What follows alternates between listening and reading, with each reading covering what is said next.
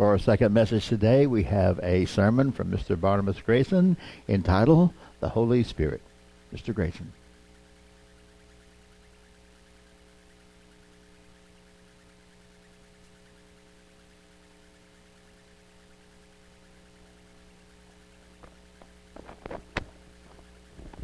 Good afternoon, everyone.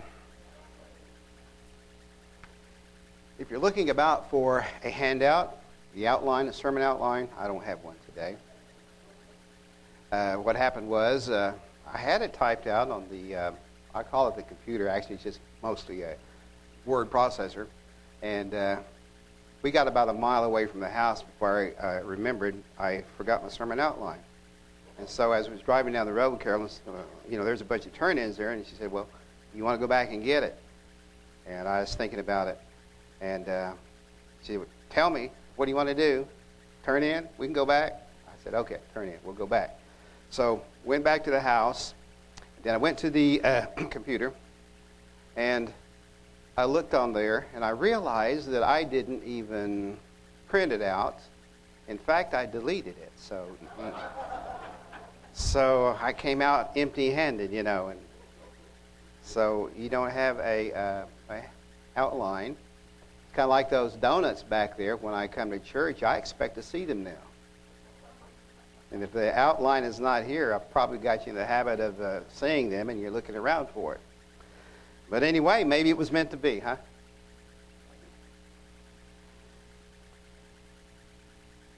In the book of John, chapter 14, and verses 15 through 17, it says, if you love me, keep my commandments.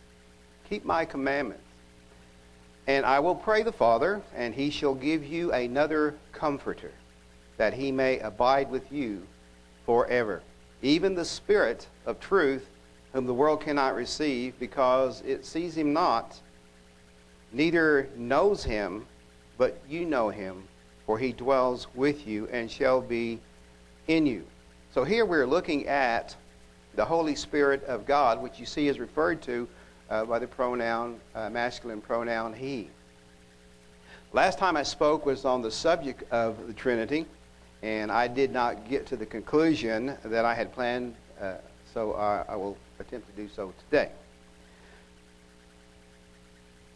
The objective of the Trinity topic, if you recall, was to show scriptures that do not support the popular idea of the Trinity being three persons in one. Which is like seeing three heads on one body. So we see that this idea of a three-headed God is rooted in pagan beliefs. And that the understanding of the Trinity as a doctrine of Christianity is seen as an absolute mystery. Difficult to explain even by those who profess to believe it. Yet, as I quoted last time, as one popular evangelist wrote, he said, we accept the fact that the Holy Spirit is God just as much as God the Father and God the Son. But when it comes to explaining it, we are at a loss. So we see also from the last sermon, we saw here where that belief was put into what is called the Athanasian Creed. I don't remember reading that or not, but I think I did. But this creed or credo means I believe. So this was, they believed in the Trinity, so they wrote about it and established it as a doctrine for those to consider. And it declared that there are three forms in which the divine essence exists. So this is how many Christians believe in a Trinity. Now, we sometimes people will ask us, how can you believe in a God that you don't see? How can you believe in those words that were written by man thousands of years ago? And so sometimes there is doubt, but then, so they try to come up with ways in which to put together in an idea how God appears or how he looks like. Now, the word Trinity, as I mentioned in the other sermon, was that word is not found in the Bible. Neither is divine Trinity. These are all man-made expressions. And the Trinity doctrine is not according to what we read in Scriptures, as we went over the last time.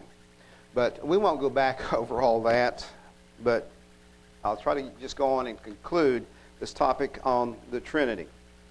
So, from these words that I read, the Scripture there, about the Comforter, we see how the Holy Spirit is called the Comforter and the Spirit of truth. And that is referred to as he or him or himself. But we know that it is the power and righteous character that is in God and in Jesus Christ. It's a spiritual essence and not a bodily person.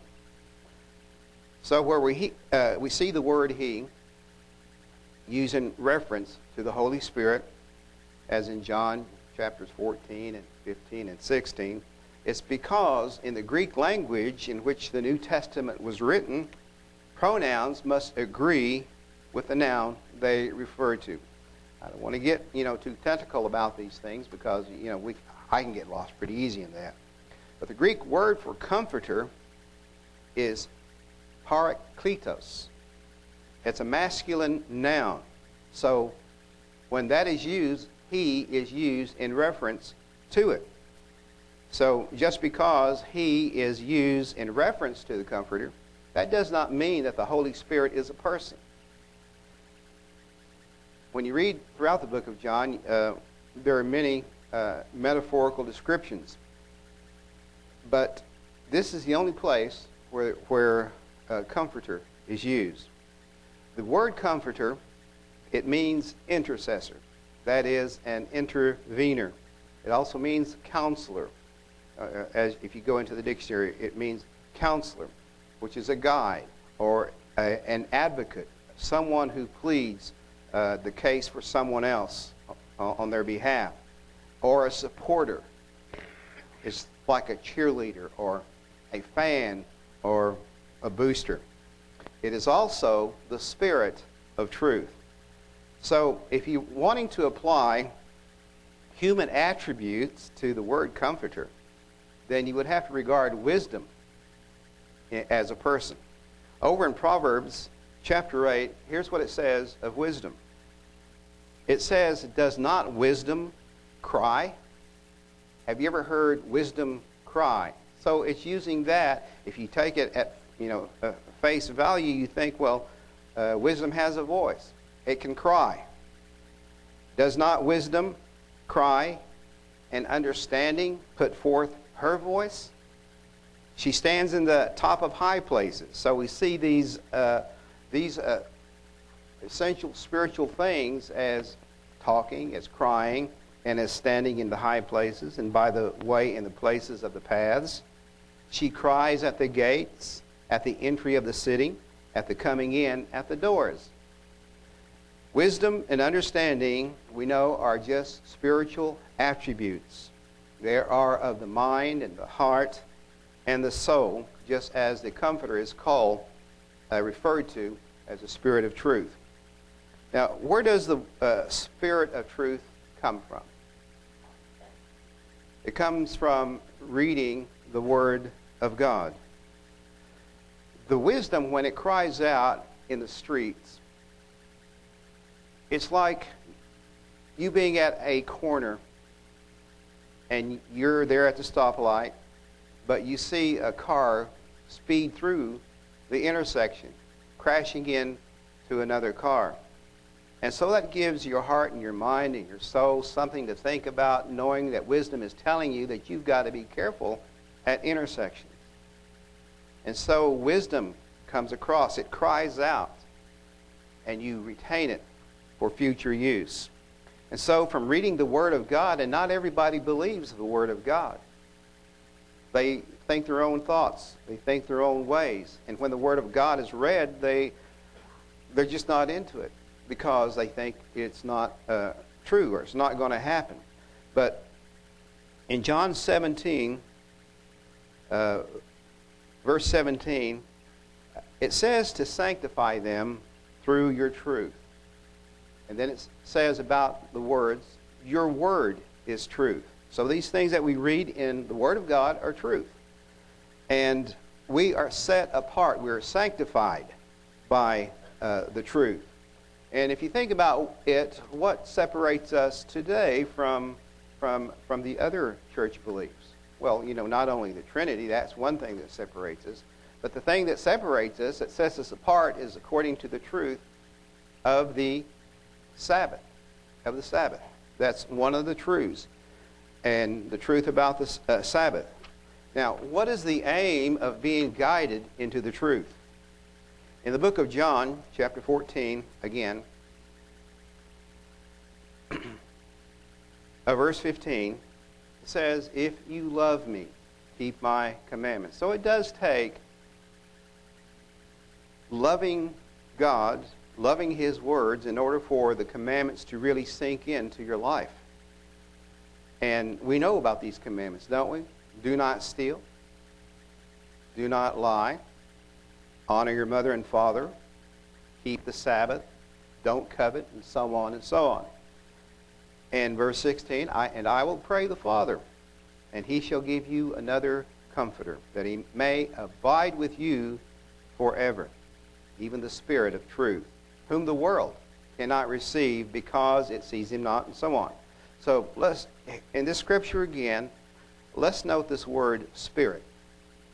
This word Spirit comes from the word pneuma, P-N-E-U-M-A, and I don't know if I'm pronouncing that exactly right, but that's the word used for Spirit as we read it there in English. So as you read in verse 17, we come to this word it. And, let's see, but for He dwells with you and shall be in you. I'm trying to read what we have there. I'm looking. And it shall be, flashing those. It shall be in you. So this word it is a neuter pronoun in reference to the Spirit as an it and not a person. In Romans 8, verse 14 through 16, as many as are led by the Spirit of God, they are the sons of God. For you have not received the spirit of bondage again to fear, but you have received the Spirit of adoption, whereby we cry, Abba, Father. And then here in verse 16, the Spirit itself beareth witness. That is, it gives evidence with our spirit that we are the children of God. As you look around this room, those who are baptized and have received the Holy Spirit, you are the children of God, expected to grow up and mature in the truth. And we also see that man has a spirit too. That there is a spirit. And you ask, well, how is that? Well, it comes in the form of our personality, our character, and our nature, which is manifested in the way we act or the way we behave. So, having God's Spirit is a guide to doing His will and to have the mind of Christ and an attitude of righteousness. That is, of doing the right thing. So, we know that there is a spirit that is not of God. It is a worldly spirit, one of malice and to do harm and to hate and to not love and to not believe in the eternal. In John chapter 16,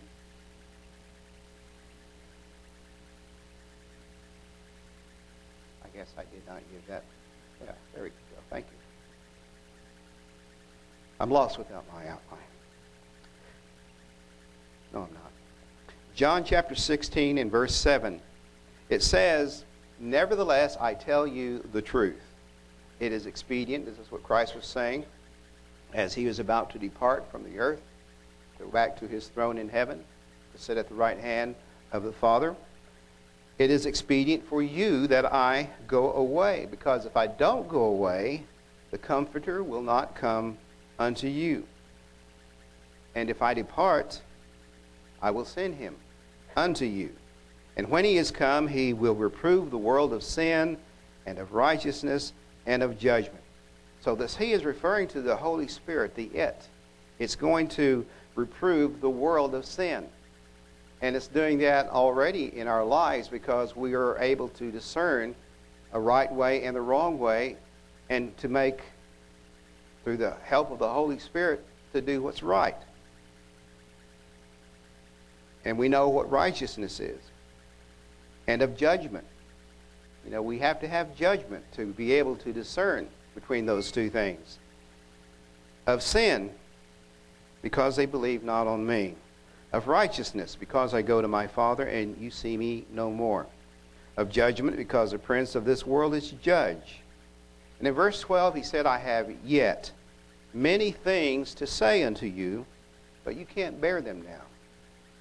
It's a little too heavy for you right now. Howbeit, when he, the Spirit, pneuma, is like, it's described as a current of air or a breeze. When the Spirit of truth is come, he or it will guide you into all truth, for it shall speak of himself, or he shall not speak of himself, but whatsoever he shall hear, that shall he speak, and he will show you things to come. So you can see how those who have taken the Trinity doctrine and have said, well, the Holy Spirit is a person, and define really, as I quoted earlier, explanation. Verse 14, he shall glorify me, it shall glorify me, for he shall receive of mine and shall show it unto you. All things that the Father has are mine. Everything that God the Father has is Christ. Therefore said I, that he shall take of mine and shall show it unto you. In a little while, and you shall not see me. And again, a little while, and you shall see me, because I go to the Father. So, the disciples had to ask, well, what's he talking about? And he goes and says in verse 21, that they all may be one. You, as you, and he's making this in a prayer, as you, Father, are in me, and I in you, that they also may be of one in us, that the world may believe that you have sent me. So it's the Holy Spirit that holds God and Christ and us together in a bond and of sonship. And the glory which you gave me, I have given them, that they may be one, even as we are one. I in them, and you in me, that they may be made perfect in one, and that the world may know that you have sent me and have loved them as you have loved me.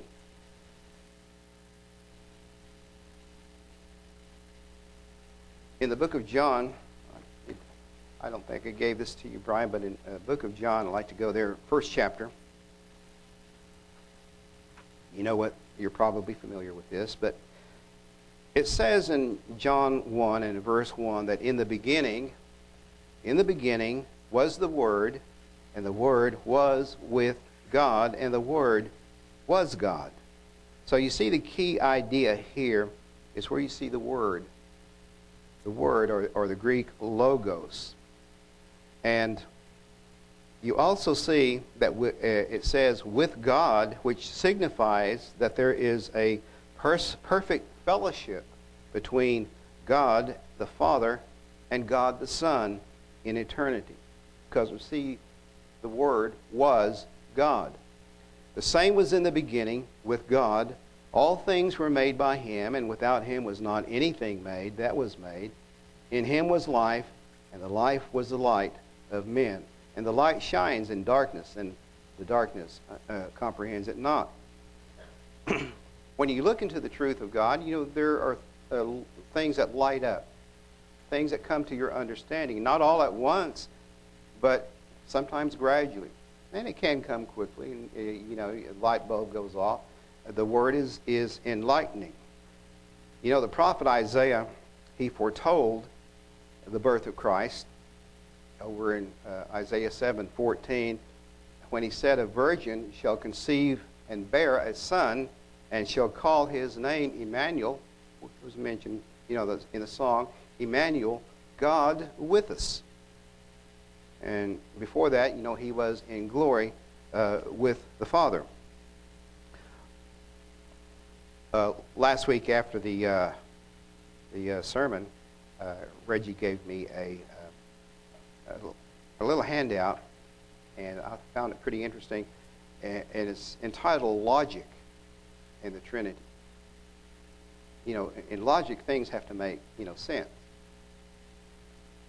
And from 1 John chapter 2, verses 20 through 23, I'll read that to you. It says, "Who is a liar but he that denies that Jesus is the Christ?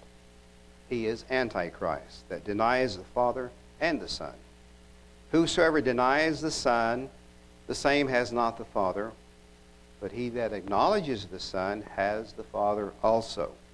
So there are several ways in this handout, and you could inquire of Reggie whether he'll give you a copy or not. Like I said, I didn't have anything to copy left it at the house. Several ways. One of the ways is A, one can deny the Father believing only the Son. B, one can deny the Son believing only the Father.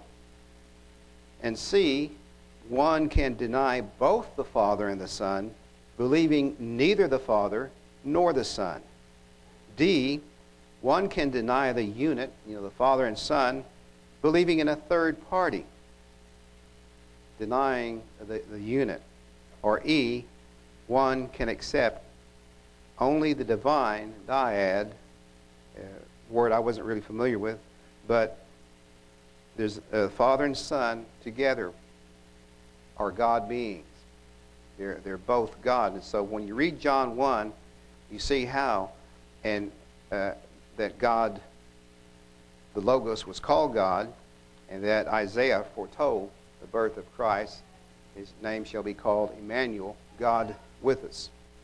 So he says, "I in them," in verse 23, "and you in me, that they may be made perfect in one, that the world may know that you have sent me and have loved me as you have loved me, or loved them as you have loved me." So we're one in what way? We're one in truth, one in purpose, one in love, one in spirit. Again, we read in John 16 where John wrote, "I have many things to say to you, but you can't bear them now." And it takes time as the word spreads, as the word is explained. Then we begin to bear it. You're not given a heavy load all at once. It's something you just can't carry suddenly. Sometimes it's gradual. So this is a process of conversion. It's a change from falsehood to truth, which is brought on by the renewing of the mind. It takes time to grow up. It takes time to learn. But the Spirit of truth is a source of comfort through comfort of God through the Holy Spirit. So when one receives that Spirit through baptism, the laying on of hands, that Spirit is like a small seed, and it's planted into the mind to grow. When you think about the plants, the seeds that you buy from the feed store, the seed store, there are some seeds that are very, very tiny. You can barely feel them. They're just like a little tiny grain. But once that's planted into the ground and it's well watered, it's going to turn into a plant that goes just about everywhere. Then there are some seeds that are a little bit bigger. And, inside that seed is all those things that is going to guide that plant into growth. And the only way it won't grow is when it's not watered, or when it's put into soil that's not good for it, or when there are conditions that surround that seed that inhibits its growing. So I really don't remember knowing everything when I was converted and received the laying on of hands. Carolyn and I were baptized on the same day. Things came gradually. And maybe if they say, well, here's something, you've got to do this, it might have changed their mind. But it was a process of conversion from, changing from falsehood to truth, brought on by the renewing of our mind. So the Spirit of truth is a source of God, of comfort through God, through the Holy Spirit.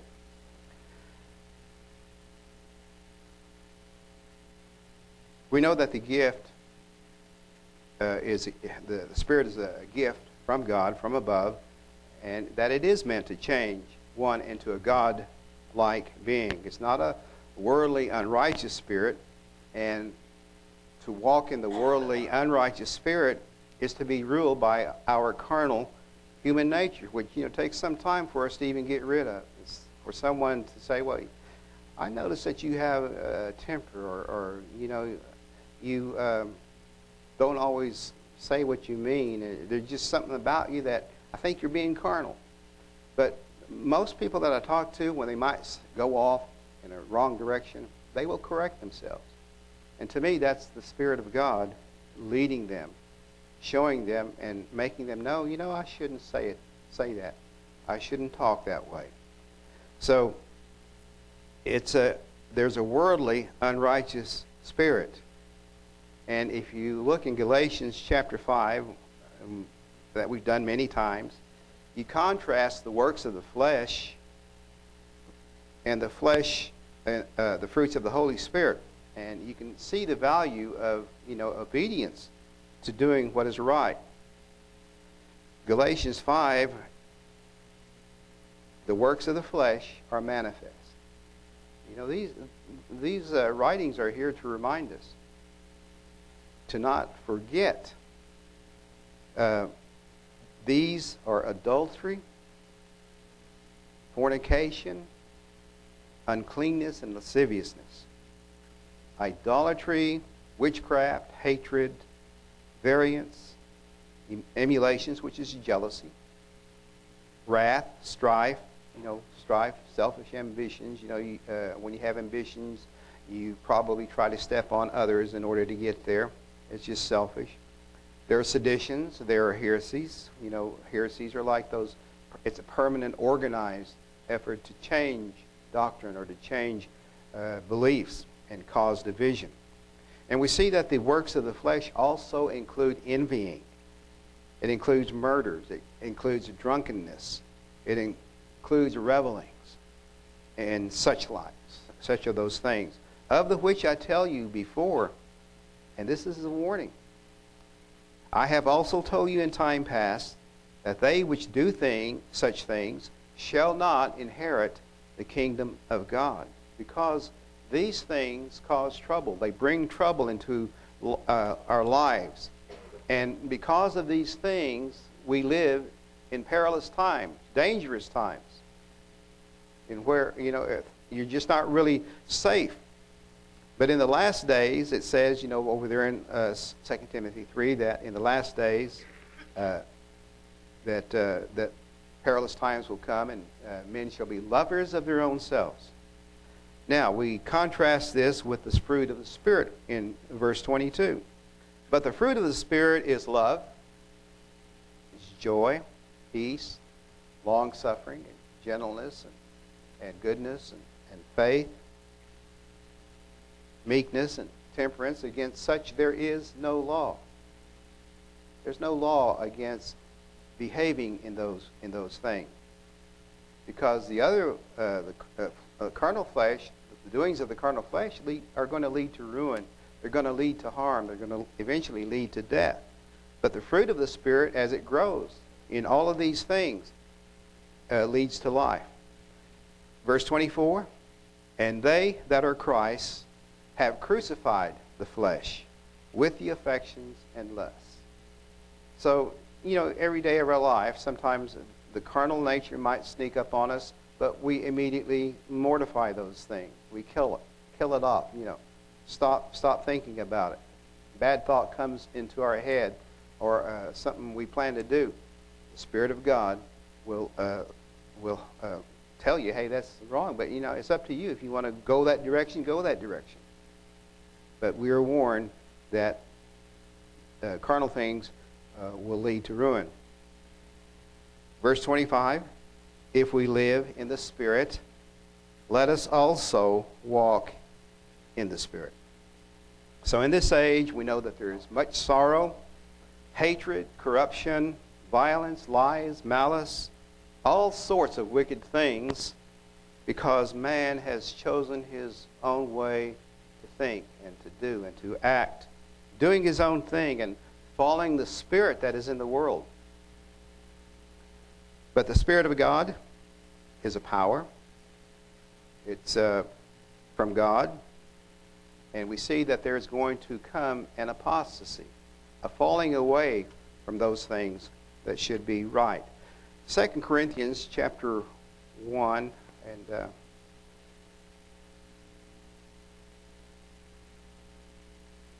looks like I see. If we live in, where are we? 2 Corinthians 1:12. Okay.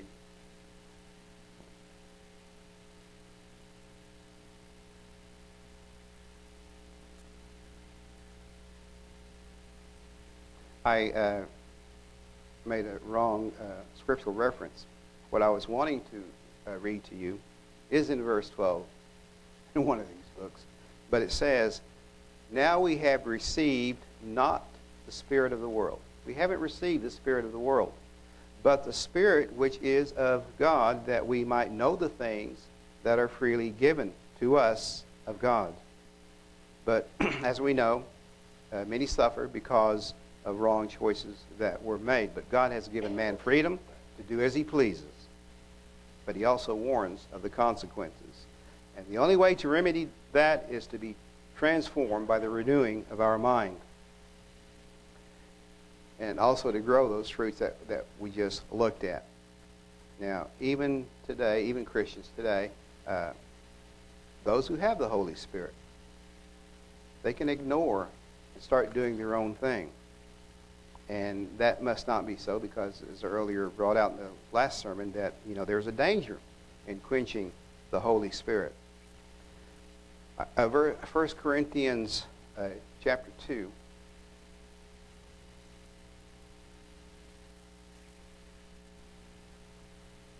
As it is written, eye has not seen, nor ear heard, neither have entered into the heart of man the things which God has prepared for them that love him.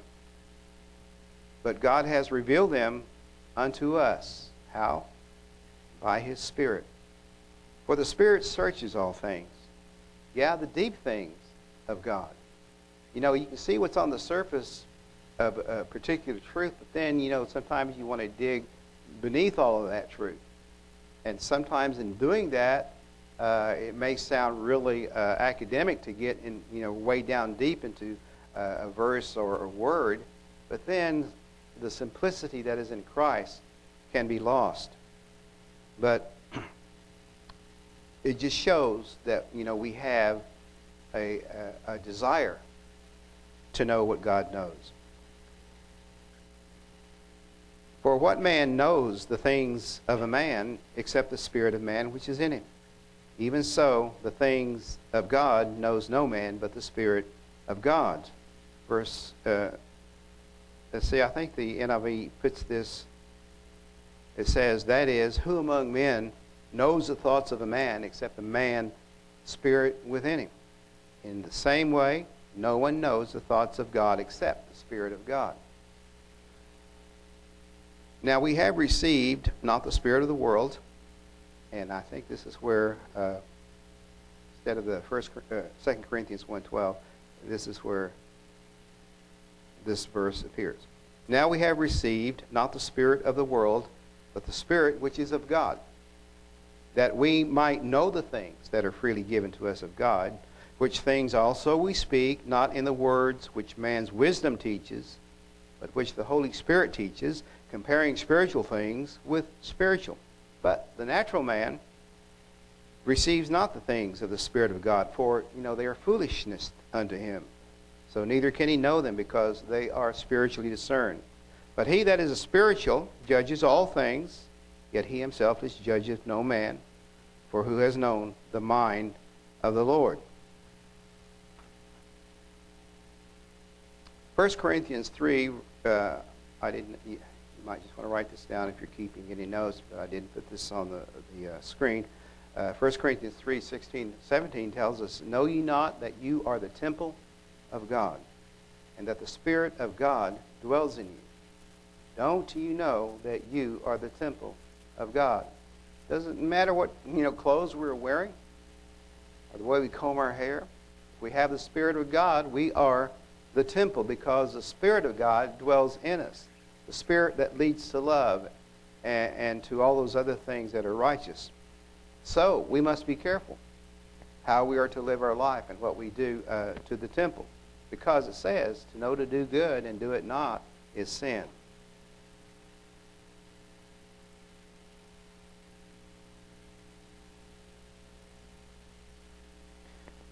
The Apostle Paul in Titus chapter 3, he was speaking to Titus, and I should be done here in about another 30 minutes, so hold on. Maybe I'll hustle through this. I see I've got 10 minutes here.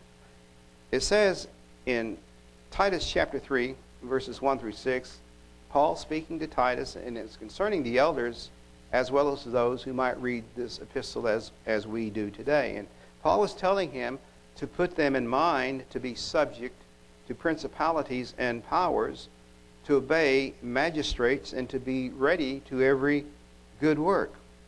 Or as the NIV puts it, to be ready to do whatever is good. Now, if the work of those that are in authority are not compatible with the Spirit of God, who is love, or His Word, you can't be a party to it. Romans 2:10 says, Glory and honor and peace to every man that works good, to the Jew first and also to the Gentile.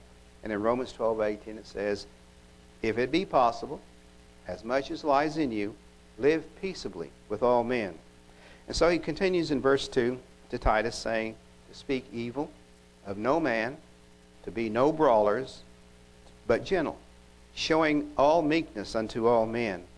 For we ourselves were sometimes foolish. So, Paul in these words is saying to us that we were sometimes foolish. We were sometimes disobedient. We were sometimes deceived, serving different lusts in our nature and pleasures, and living in malice, living and trying to harm someone, and envy and hateful and hating one another.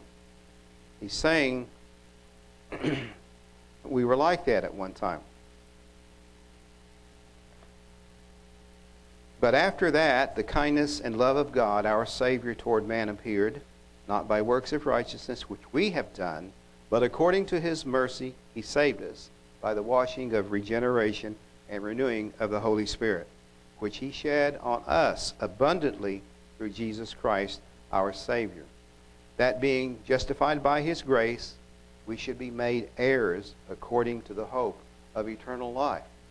As you've heard before, as I mentioned before in various sermons throughout, that everyone who's been here, that's our aim, eternal life. When you're young, you have a long life ahead of you, but as you get older and older, you realize that you're getting closer to the kingdom of God. And that is our aim, eternal life, the hope of eternal life.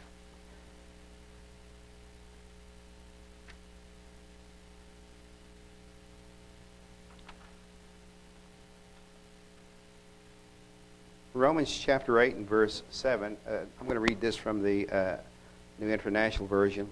It says that the sinful man is hostile.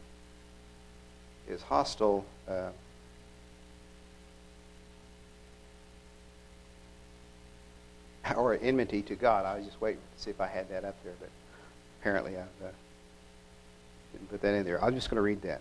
It does not submit to God's laws, nor can it do so.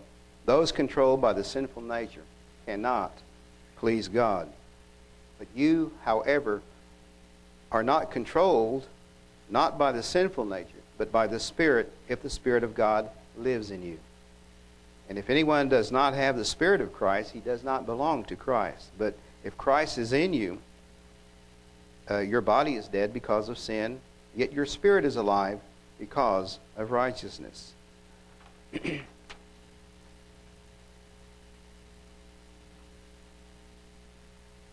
Romans 8, verse 12 continues. It says, therefore, brothers, I probably have, like I said, the wrong reference. But it says, therefore, brothers, we have an obligation, but it is not to the sinful nature, but to live according to it. Because if we live by that, it says that we will die. So in this society, we struggle against unseen forces that seek to pull us down, that wants us to fail. So the weapons of our warfare are spiritual. To overcome evil, we overcome it with good.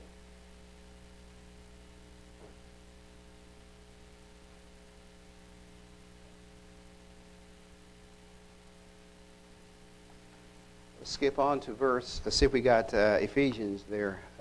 Right, Ephesians chapter 5. There we go. Be ye therefore followers of God as dear children, and walk in love as Christ also has loved us, and has given himself for us an offering and a sacrifice to God for a sweet-smelling savor. Wherefore he says, dropping down to verse 14, wherefore he said, awake you that sleep, and arise from the dead, and Christ shall give you light.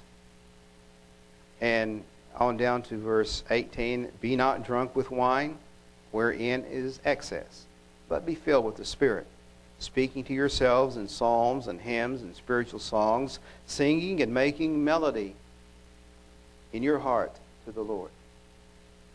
And that's a part of our services here. Singing, making melody, looking at the words, letting those words sink in, because there are many songs that are uplifting, and many songs that suit our mood. But giving thanks always, in verse 20, for all things unto God and the Father, in the name of our Lord Jesus Christ, submitting yourselves to one another in the fear of God. We know that in a sporting event, there are coaches out there on the sidelines, and they're imploring their team, to go out there, do their best, and win. And if you are a player and you're out there, or you're doing a particular thing in which there's competition involved against an opponent, then that is very appreciative, because it kind of lights a little fire under us. But the other guy also is being implored by their coach, and so sometimes you don't really win, but you try, right? And as I mentioned, there are cheerleaders, and there's a crowd. The crowd goes, somehow they cause a momentum to build. So it is through the Word of God, and not just on the Sabbath day when we hear sermons or speak to one another about our shared spirit. It really comes through our personal reading of the Word of God and how we apply it in our everyday life. The reason the Trinity is seen as a mystery by those who believe in it is because they think the Holy Spirit is a person, and it's not, because the New Testament, it correctly tells us in John 1 that the Father and the Son are two divine beings. Christ on the right hand, sitting on the right hand of God. And as we read, in the beginning was the Word, and the Word was with God. And let us remember this, and I'm going to go ahead and conclude right here. Galatians chapter 3, verse 27. You are all the children of God by faith in Christ Jesus. For as many of you as have been baptized into Christ have put on Christ. And that being put on us, the laying on of hands, we have the mind of Christ. We just need to remember that, call upon it, reinforce it by study of God's Word, and most of all, be sure to pray.